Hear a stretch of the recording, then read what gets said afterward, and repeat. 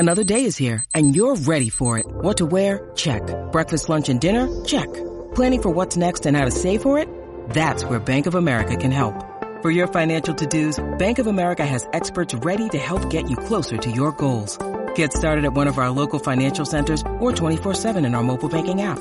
Find a location near you at bankofamerica.com/talktous. What would you like the power to do?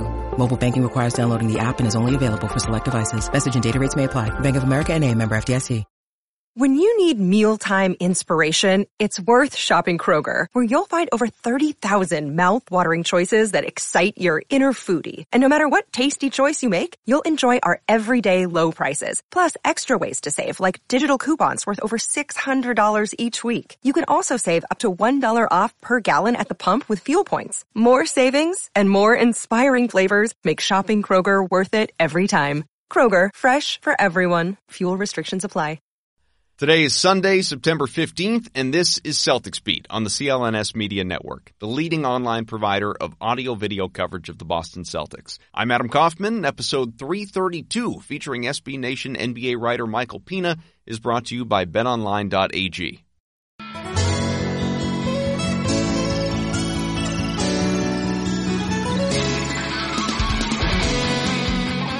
Hey, welcome into another edition of Celtics Beat, and, I was just thinking to myself, I really appreciate all of you who listen to this podcast, and we're fortunate to have thousands of you every single week, but I'm especially thankful to those of you who listen right now in the off-season, and I don't mean June, July, when all the trades and free agency, I mean August, September, when there's nothing happening, and it feels a little manufactured some of the time, or you're reacting to the various reports, but we try here anyway on Celtics Beat to make you think a little bit, or at least, if nothing else, give you a 45-minute or so break from the rest of your lives. So, hope you're having a good weekend, welcome in, and I promise the season not too far away. With that, Adam Kaufman with you, and it's good to be back with you, and as usual, I'm not alone. In fact, we have a first-timer on this show, at least by my memory, SB Nation's NBA writer, part of the CLNS family as well, a co-host of the Winning Plays podcast. His name is Michael Pina. What's up, man? How are you? Not too much, Adam. How are you? Hanging in. Like I said, these are the doldrums of the NBA season, and it wasn't that way a couple years ago when Danny Ainge made the August trade for Kyrie Irving, and we were still at this point in time reacting and obsessed with that. And hell, for all I remember, they were still working out that compensation with Cleveland for that final useless second-round pick or whatever it was. But this year, save for the World Cup, and we'll get to that in a second, it's just been, there was all the run-up at the beginning and a lot of big players changing teams. And over the last month or I don't know, month and a half, whatever it's been. This is really, I guess it's been an NBA guy's dream who covers the league, because it's just been the perfect time to take a vacation. Exactly. You nailed it on the head. It's an absolute dream. I'm really treasuring as much as I'm anticipating and excited for the season to begin. I'm really treasuring the last few remaining days, and the last past few weeks have just been beautiful. When does life get nuts for you? Just training camps and everything? Probably tomorrow. I don't know. It could end at any second, to be honest. I haven't really dug too deeply into Team USA, which I know we're gonna touch on a little bit, but that has been, the attention of the NBA and the basketball world, and training camps are right around the corner, and before you know it, we'll be in preseason, and then the big ones start. Well, and God love the people that have been getting up at, for these 4, 5, 6, 7 a.m. games on work days, in some cases, weekends, in other cases. It's just been, you have to adjust yourself, obviously. So there's the benefit of seeing early morning basketball. There's the downside of seeing the way it was. And let's talk about Team USA, because it wasn't, in fairness, a star-studded roster. But I think you hear international play, Team USA, NBA players, you assume gold medal, where that is just the expectation. And when Kemba Walker, all due respect, and of course we're excited, new Celtics star, when he's the best guy the Americans had, that's probably going to tell you something. And this squad also dealt with some injuries. Jason Tatum goes down early, doesn't return. Marcus Smart was in and out of the lineup, dealt with a variety of injuries. He's continues to be the the bionic man, but this team really, it kind of pooped the bed in China. 58 straight international wins with NBA players, 3 straight World Cup titles, eliminated by France, and by the way, on the anniversary of 9/11, no less. Just if ever there was a day that you need something patriotic to happen, you would think Team USA, and then, well, that doesn't happen. And consecutive losses for the first time since 2002. The U.S. couldn't even finish in the top 6 in this tournament. It's an embarrassment. It should be viewed as an embarrassment. But here's really what I'm wondering. From you, from anyone listening, just to NBA fans in general, do you care? Do you care that we, America, did not medal or, for that matter, win gold for the first time in 13 years? Does it bug you at all? No, not really. I'm the same way. I don't. I'd like to, but I don't. Yeah. We sent over the D squad, I guess. Like the C team, not quality players. I think there's one All-NBA player on the team in Kemba. And, I look at it more as a celebration of just the growth of basketball around the world. You look at a team like Serbia that was upset the other day, but just the talent on that team. We lost to France. Spain, Marc Gasol had a ridiculous performance. So that type of stuff is really fun to see, I think. And obviously, if Team USA brought, 2 or 3 more All-Stars, they would have won this thing, but they didn't. On that note, USA Basketball's managing director, Jerry Colangelo, said when the time comes to start assembling the 2020 Tokyo Olympics roster, he's not going to forget the guys who backed out of their commitments to play this summer. Of the 35 players originally selected to play, only 4 of them went to China. But to me, it just sort of feels like a heat of the moment kind of thing. If those guys, the LeBron James of the world and these superstar players who decided not to participate in the World Cup because they were holding out for the Olympics or to focus on the upcoming season or whatever the reason, if they're willing to play next summer, I can't imagine that Colangelo, Greg Popovich, and everybody else involved is not going to welcome them with open arms. That would be pretty petty, I would say. I don't foresee that happening either. Right. So as you look at it, you react a little bit to some of these games that you saw. Does it, I don't know, did you feel any certain way watching these games beyond, as you said, you took the glasses is half full approach to saying, hey, all right, well, sucks for the NBA players on the American team, but this is really good for the world's parity, for the growth of basketball. Is that going to be everyone's, or should it be everyone's takeaway from this tournament when all is said and done? That's kind of the takeaway that you're, in my opinion, that, or at least for me, that I'm kind of forced to have. I obviously would prefer Team USA to not, finish in 7th or 8th or 6th place or wherever they'll end up. But that's not great. But when you watch the team, this team has Mason Plumlee on it, and I'm watching Derek White brick floater after floater, and, Joe Harris is on the floor in crunch time of very important games. I just, I can't get too emotionally invested, honestly, and I guess that's not really a great thing for the competition and for growing FIBA World Cup as a institution, which I know that the league would like to happen. You want the best talent and you want more fans, but I also think that, look, the time change, as you mentioned, people getting up, you have to get up extremely early. If you live on the West Coast, forget about it. You're not going to watch these games, and then they're not even televised. So it was just really difficult for me personally to get too emotionally invested in this whole thing, and I don't really know if there's anything meaningful to glean from, I think they've played 7 games. There's just, it's kind of just like a bummer of an experience. And a year from now, I'll probably forget it ever happened.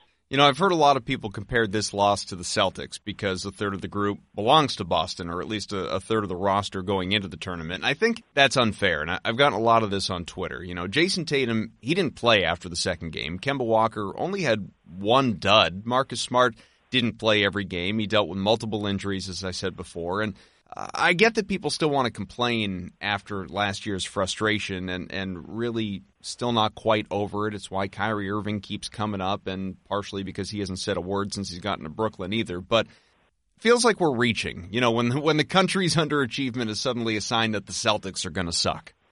Yeah, I don't really put any stock into that either. As you said, Tatum played 2 games. He was a complete non-factor. Kemba led the team in scoring, and I thought he played pretty well in the tournament overall on both ends. Someone like Marcus Smart, you would have not, if go back, 2-3 months ago, if you were to tell me that Marcus was even on the team, I would be pretty surprised. So all that stuff is pretty, I'm fine with it. I really don't see a correlation to the NBA or, patching together a bunch of guys who have never really played together and just sending them over to China and expecting them to romp through the tournament when there's all these other teams that, with players who are so experienced and have so much time together. You look at Argentina and what they did to Serbia. That's not a coincidence. I don't think that the chemistry on that team is real. So, yeah, I don't really put too much stock in, and I don't see a real comparison between the Team USA's struggles and the Boston Celtics. For Kemba, as you said, this team's leading scorer. He was the only All-NBA player that was on the roster, was, the de facto captain and really face of this team. There are a lot of great things for him that clearly individually he was incredibly honored by and proud of, and this will forever be a great experience for him. But as it translates to the next NBA season and a new situation, a new team, and all the different things he's looking to prove, and being in a winning environment really for the first reliable time in his career after all those down years in Charlotte, how beneficial do you think this was for him personally going into what he's about to have in Boston? I think that the primary takeaway for him is probably an ability to spend a lot of time with Jaylen Brown and Jason Tatum and Marcus Smart and get to know those guys, get to know what they like, what they don't like, who they are as people. I mean, if you've traveled with anyone, you know that you bond when you're on the road like that for as long as they were. I think that there's an underdog mentality also that Team USA was able to kind of have in the fact that there was a lot of guys who, it was not the best of the best. I think, the other coaches from other countries were deservedly talking very confidently about their ability to beat Team USA.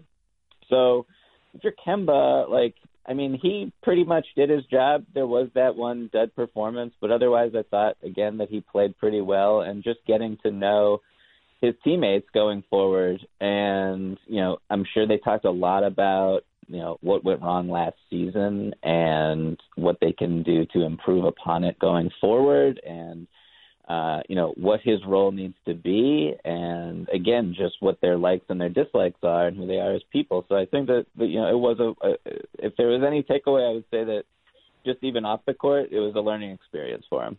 I cracked earlier about the manufactured storylines and that sort of thing, especially this time of year, but what the hell, I'll give you one anyway that I'm really just thinking about based on what you just said and all the conversation that's been about those 4 guys getting to bond and be together, and we've heard all of them talk about it. I would love to hook those guys up to lie detectors or give them the truth serum or whatever and know if they already feel closer just from this experience to Kemba Walker than they did to Kyrie Irving. Knowing that Kyrie is such an odd duck, and obviously he had the Duke connection with Tatum, and they did some basketball camps together, but and it was an oil and water kind of situation with Jaylen Brown. Seemingly they were really never on the same page. Marcus Smart has said that they were close, and Kyrie was always there for him. His mom passed, and everything involved with that on a personal level. So maybe it doesn't apply to all of those guys, but stroking this thing with a broad brush, I do wonder if, just a couple months with Team USA and how much they huddled together and got to know each other in all the ways that you just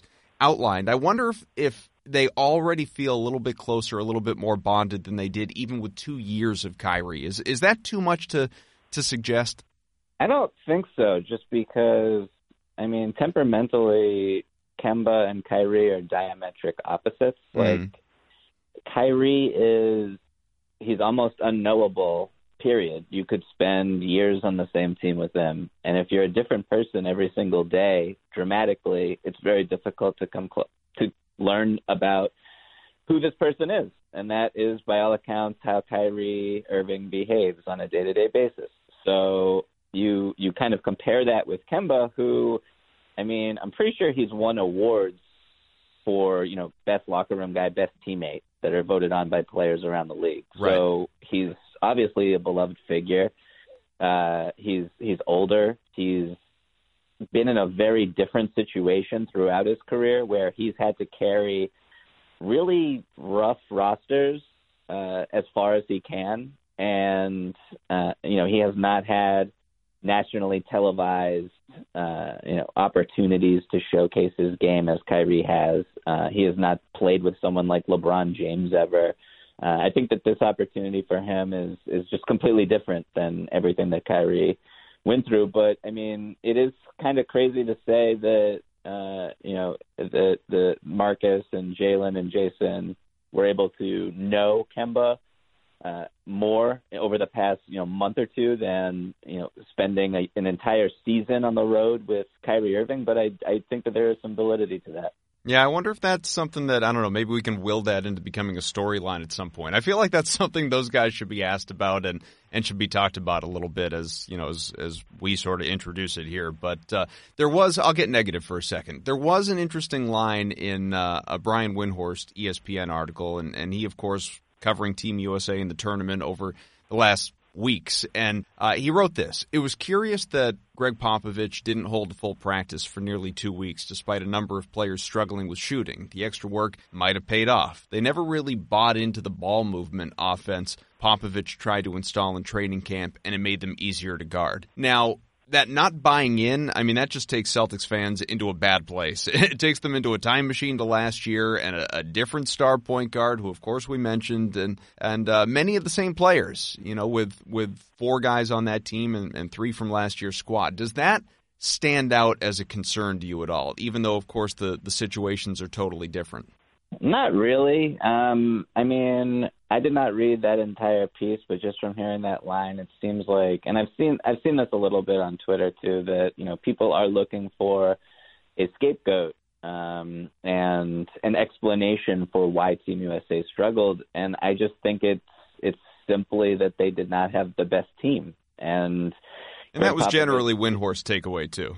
Yeah, and so I don't think the expectation should have been necessarily that this team is going to roll through and dominate the tournament, and they did not. So I don't know traditionally what the practice schedule is for a FIBA World Cup tournament or even an Olympic tournament, but again, these are guys who have really never played together before. And, with the way that, players were dropping just out of wanting to participate, I just think it must have been a very difficult thing for the coaching staff, for the players who were committed to it. De'Aaron Fox dropped out very late in the whole process. And I don't know if he dropped out or if he was cut or what. Kyle Kuzma, kind of same deal. So I just think that it was a really difficult process for everyone involved, and I don't know if it's worth diagnosing any further than that. Well, one thing we can diagnose, not from a medical perspective, although it factors in, is, Tatum and Smart, of course, go suffer injuries, and that hurt USA, but really scared the hell out of Celtics fans, arguably more importantly. And does that concern you at all with training camp approaching, the fact that those guys, at least right now, aren't quite right? Granted, they still have time. Yeah, I expect Tatum to be back 100%. There were reports that Marcus Smart could have played, but they just didn't want to risk further aggravation. So I don't think these are serious things. And the way that Tatum, it's just kind of a basketball injury. Those happen all the time. You're running down the floor, you twist your ankle, and it really didn't. From the perspective of a Celtics fan, you don't really want to see him rush back after something like that. And it was good to see him kind of sit out the rest of the tournament. And it was good to see Marcus Smart be convinced that, it's not worth his body to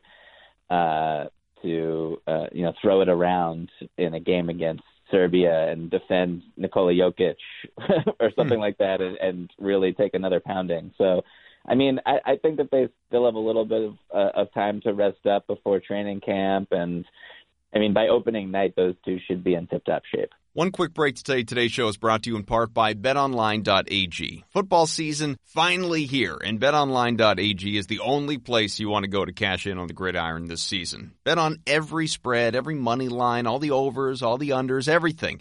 Take a shot at who is going to win the Super Bowl. Patriots right now, they got to be favorites in the minds of many, right? Plus 450 after adding Antonio Brown. That feels like a pretty solid gamble if, of course, the guy sticks around and Josh Gordon sticks around. Yeah, plenty of ifs. And, of course, you got to keep your 42-year-old quarterback healthy and all that. But, look, as we look at it right now after throttling the Steelers and getting ready to do that again in Miami against the Dolphins, like I said, feels like a nice bet. Don't forget you can make custom player props as well at betonline.ag. Pick any player, any stat during any game, BetOnline will give you a line for it. Get in on the action today with CLNS's sportsbook partner, betonline.ag today. Get a 50% bonus on your first deposit of $55 or more. Use the promo code CLNS50 to qualify for the bonus. Again, that's CLNS50 at betonline.ag. Let's get back to Mike. Any big takeaways about any of the players, Celtics-wise, that did participate in this tournament, either, any of the four that we mentioned, or, of course, Daniel Theis, Vincent Poirier on other teams? I think that the most positive takeaway was probably Jalen. I thought he played really well. I thought he bought into his role. He looks bigger to me. He looks stronger. He was able to defend guys who are traditionally larger than he is pretty well. I just cracked a joke about Jokic. Jalen was actually defending Jokic in that Serbia game for stretches and doing, a decent job. So Jalen looked really good to me, and, he's a player in a contract year. He's probably extremely motivated coming into the season based on what happened last year and, his ability to fill in the role that they have for him is obviously key. And I read about this a little while ago, but, the five best players on this team are 6'8" or shorter, and I think Brad Stevens will be using that lineup. I would like to see that lineup at least during the regular season quite a bit, and I think Jalen is a humongous part of it because he's a guy who can go up a level on the defensive end and guard up a position or two. So to see him do that on this stage and get some reps in was definitely a good thing to see. By the way, I feel like I alternate because I don't talk about the guy often. I obviously haven't met him. I feel like I alternate between saying Poirier and Poirier with this new player they signed from overseas. Is there a consensus on that, just so I don't keep screwing it up one way or the other? Well, being that this is vacation time, I have not dug into the pronunciation yet, but I will get back to you on that. Fair enough. Did you watch him play much? Because, again, I haven't talked about him much. Most people haven't talked about him much. Some articles have been written. There are the YouTube highlight reels, be it from his career overseas before this tournament or just overseas play at the World Cup. But in terms of what we can expect or should expect from him to contribute to the Celtics and how he fits in. To be honest, I've seen very little, and so I don't want to. I don't think my expertise on this issue would do any listeners any good. But I will say that the five position right now for the Celtics is very interesting to me, and I think that there will be opportunity for any of the guys who are quote unquote centers to carve out minutes this year, and it'll be very interesting to see who. I think that Enes Kanter will be starting on opening night, and that'll be his spot to lose. But behind him, between Theis and Poirier and Williams, and of course Robert Williams, and even like Semi Ojeleye. I think that going small at the five is going to definitely be an option and could be the identity of this team. So there will be opportunity at that position, and it'll be really interesting to see who earns the minutes. Do you think, and we were asked this on Twitter, if you mentioned Jaylen Brown guarding Jokic, and Brad has experimented. Hell, we've seen Marcus Smart play center before. Do you think that Brown could actually not start there, but get some occasional run there? Yeah, I do. In terms of, offensively, probably not. I mean, I think his ability to rebound is going to be, humongous whenever they go small. And I think, his athleticism as a defender, be it, switching and, being a tremendous weak side defender and just, knowing where to be on the help side and potentially, protecting the rim a little bit, we'll see, because I think that he has the athleticism and the wherewithal to do that. If he is stronger than he's been in earlier points in his career, that'll be definitely a leg up. But, as watching the NBA the last few years, defending traditional low post guys just isn't really a thing. You have your Joel Embiids and your Jokic's and, there's some others out there. But I think that he should be up to the task, and I think that they might need it from him. Gary Washburn was on the show last week and said something I hadn't totally considered, and I'm sure you've thought about it, but that Gordon Hayward should start the year on the bench and potentially spend most of the year there. That was his feeling. He likes a Walker, Smart, Brown, Tatum, Cantor lineup, at least out of the gate. It doesn't impact, what minutes look like. It's not like Hayward's still not going to play his 30-plus minutes, but the fact that he's coming off with the reserves, maybe gets the occasional start, but generally speaking is in the role that he had last year. Do you feel the same way, or does that, equally catch you off guard? That would not totally shock me, but where we are right now, I would think that they want him to be confident. I think confidence is a humongous part of his game, and consistency as well, and that goes to whatever his role is. So he can come off the bench, and he can, just the way that he plays and his skill set, coming off the bench, running a second unit, obviously he is way overqualified for that. I think that Marcus Smart can do the same thing. And so if you have, a Kemba, Jalen, Tatum, Hayward, Cantor lineup as your starting five, that's very good and very difficult to deal with and guard. And having Marcus kind of inject his, his adrenaline hammer throw off the bench. I think that might be the way to go from the jump, and then see how things progress and see what Gordon's comfort level is. But it's just a little, I don't know, it's not economically ideal to have someone who is earning a max contract come off the bench for you from the jump and spend the whole season there. Well, and if he's, and this is a big if, but, if people are accurate and what, Brad's confidence, Danny Ainge is talked about having the utmost confidence in Gordon's next year, now basically 2 years removed from that opening night injury when his Celtics career started. If he is anything close to Utah Gordon Hayward, that's not a guy you want coming off your bench. That's a guy that you want in that starting unit giving you 20 points a night. Yeah, that's an all-star.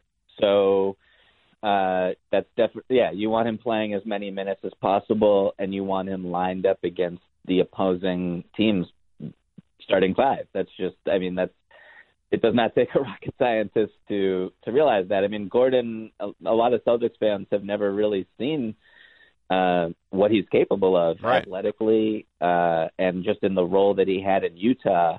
And that would be a really fun thing to see, particularly, beside Kemba. Kemba has never really played with someone as good as that Gordon Hayward was. And so that would be really fascinating to see, is just a 1-2. And then, this is kind of straying a little bit with my answer, but I think that Tatum, I have all-star expectations for him this year. And, likewise. And also, I believe that, I think that this team, the best iteration of this team is him also being the leading scorer. So if you have Hayward, not necessarily with an extremely high usage trying to score, 23, 24 points a night, but someone who is really capable with the ball in their hands, initiating offense, making the right play after play after play, spacing the floor for guys like Tatum and Kemba. I think that is his role on this team, and maybe even being the primary playmaker.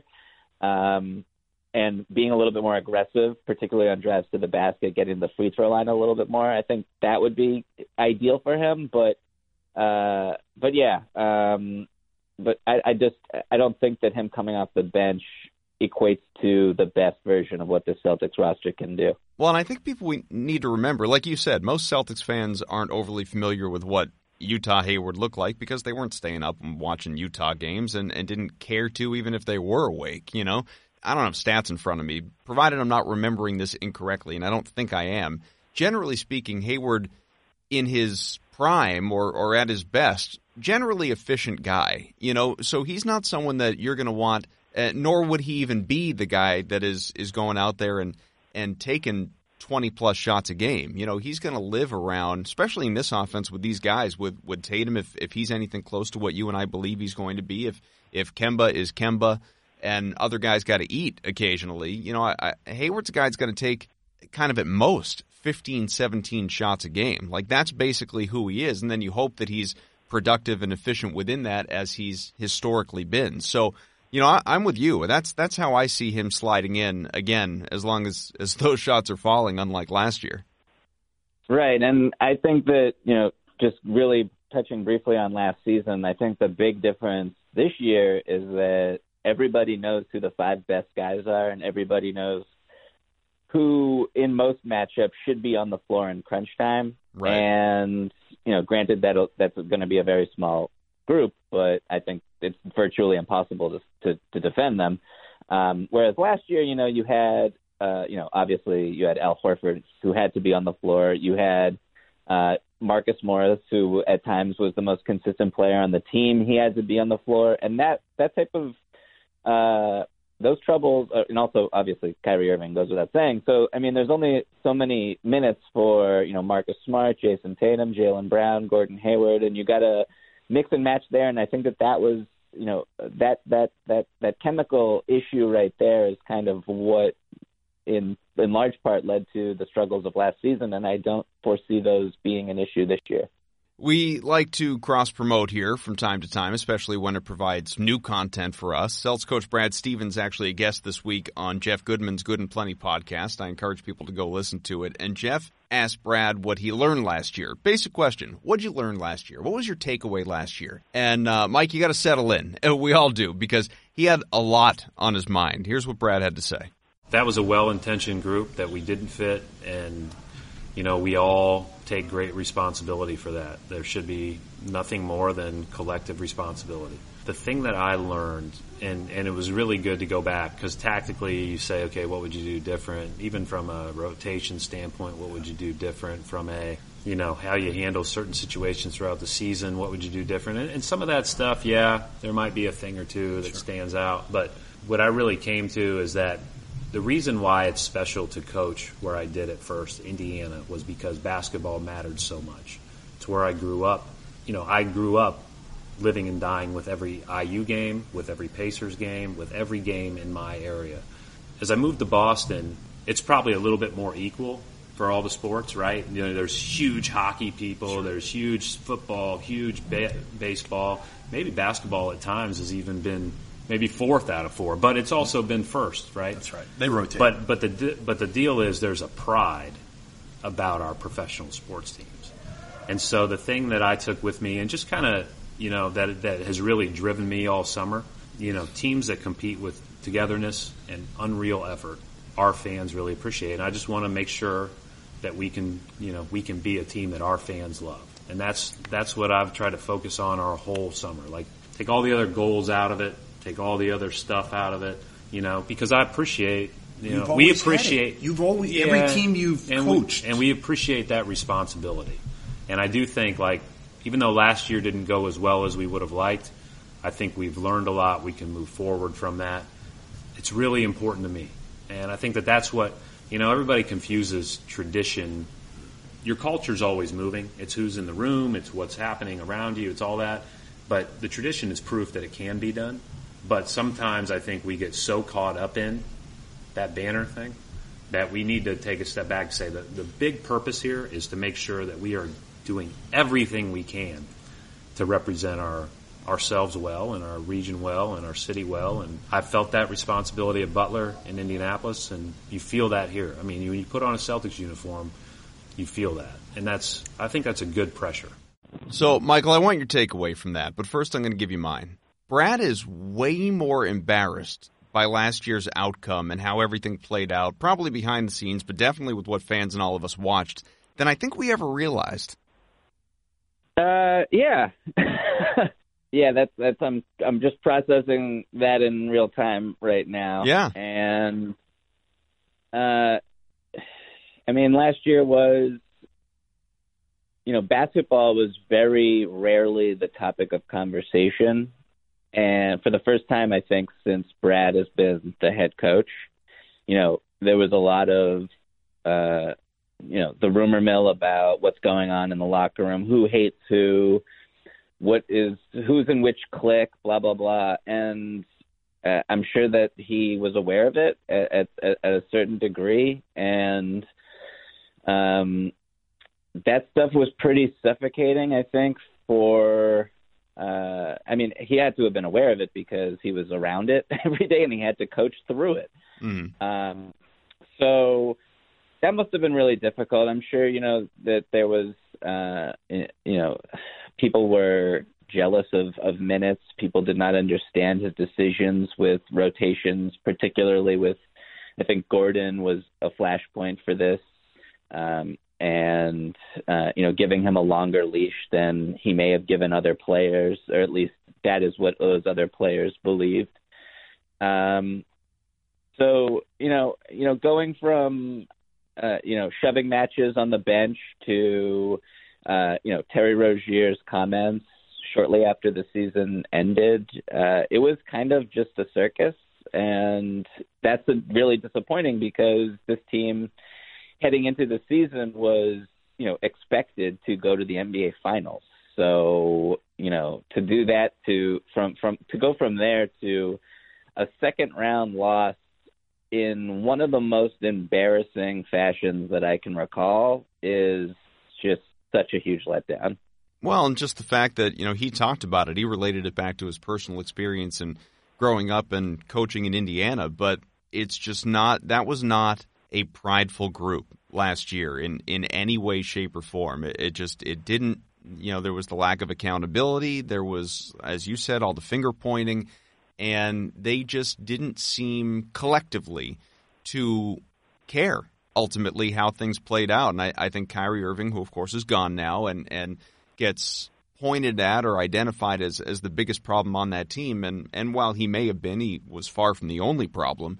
He was really the picture of, I think, the antithesis of everything that Brad just talked about when he went up on the podium after that Milwaukee elimination and more or less said he didn't care that they were ousted. I don't remember exactly what the quote was, but that was the general message. It was, he wasn't like some of these other guys crying, walking off the court, emotional like Giannis or Joel Embiid. It was just, well, it happens. And maybe that was a guy who's won a championship and he's been there and it didn't happen this year. Maybe it was because he was already checked out on Boston and great, I'm free, I can't wait to get out of here, or any combination of things. But, you listen to Brad answer such a basic question for 2.5 minutes and relate it back the way he did talking about culture. I think it really speaks volumes with how he felt about last year's group.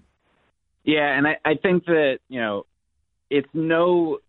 it's no coincidence that you just look at the personalities of some of the guys that they brought in from last season. So, Enes Kanter, one of the best culture guys in the league, honestly. Like, everywhere he goes, people love him until they don't.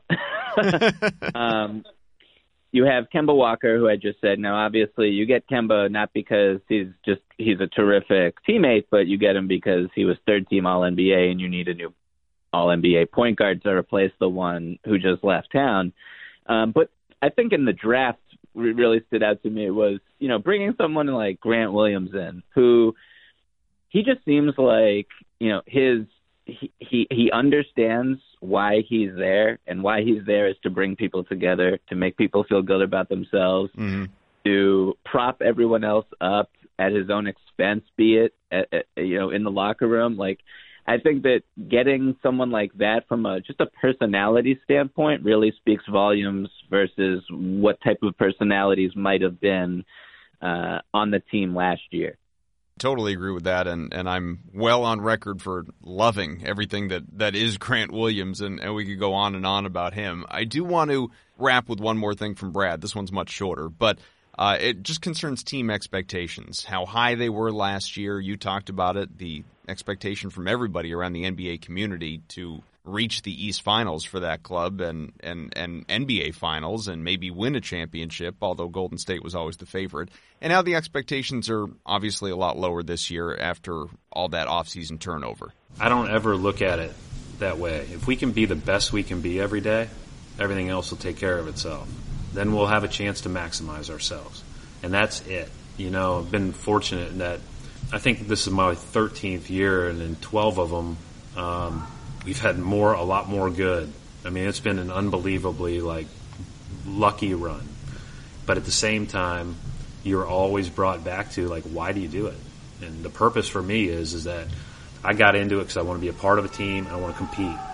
And I think that that's what this city appreciates. And again, that's the expectation for me. Like all the other stuff, people can talk about. That's not my Get the most out of this team you can possibly get. And that's what you should do every year. Right. That should be it. That should be it. So everything that Brad just said is I firmly believe is 1,000% true. So I'm not questioning any of that or his motivation in saying it. But I do think there's also an element of, not just talking to the media, but talking through the media. And if that in any way is a message to his team and many of the guys who were here last year, there was a lot of turnover, but there are plenty of returning players. I think it's just, hey guys, listen, ignore the freaking noise this time around. Just come in as you've done in past years, do you, be you, listen to me, and we're going to be fine.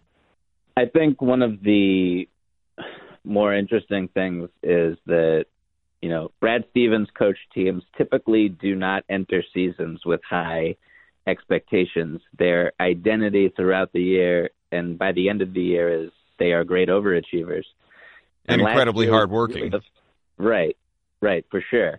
And last year was really the first time, maybe in his coaching career, I'm not too familiar with, his early days at Butler and beforehand, but, last year was the first year where, they came in and there was this humongous target on their back, and everyone expected them to kind of waltz to the finals off of the Eastern Conference Finals appearance that they had the previous year without Kyrie or Gordon Hayward.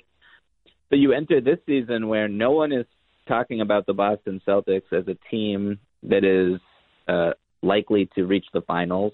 The Philadelphia 76ers and Milwaukee Bucks are head and shoulders above them in a lot of different ways, on a talent perspective, just on an experience and a cohesion perspective. And so I think that this is kind of a back-to-basics year, and those types of seasons have really borne well for teams that have been coached by Brad Stevens. And to embrace the underdog role, which I think this team rightfully can do, despite, the payroll and despite the names that are on the roster. And there is ridiculous talent on this team still. But if they can buy in on that perspective, I really think that this team could make some noise late into the year. So that being said, before I let you go, as you think about it right now, and it's mid-September, what are your expectations for this team? I don't really see a team that is head and shoulders above them for the third seed in the Eastern Conference. I think that, getting home court for the playoffs should be a goal, and then kind of see where you go from there. But again, just on a talent perspective, the fact that there's really no boogeyman right now in the NBA. And, I don't want to say that the title is up for grabs, but there's a lot of teams that are going to head into training camp with the belief that they can win the championship. And I think that the Celtics, based on, what they have, what trade assets they still have, and what moves can still be made to improve them throughout the season, I think that they should be in that club. Michael Pina, of course, covers the NBA for SB Nation, and you can always catch him as part of the CLNS Media family on the Winning Plays podcast with other good pals of ours, Brian Robb, who was on a few weeks ago, and Rich Levine as well. Mike, this was a lot of fun. I appreciate you taking the time.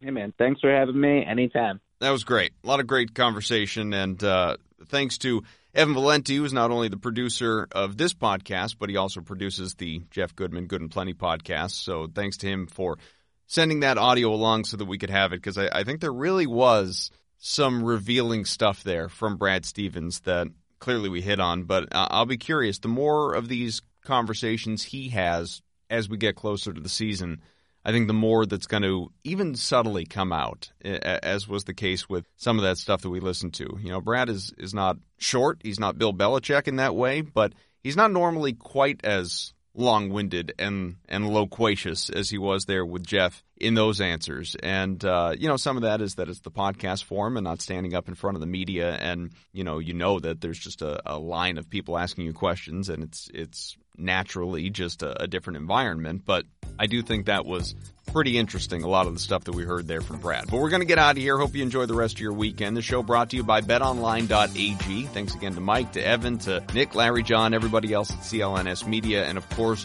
you as always. Get me on Twitter at Adam M. Kaufman. Subscribe to the show on iTunes, on Stitcher. Subscribe to the CLNS YouTube page. Shows are posted there as well. Everywhere. Leave us ratings, reviews, all that stuff. We appreciate it. And it does, believe it or not, make a big difference. Gino, get us out of here.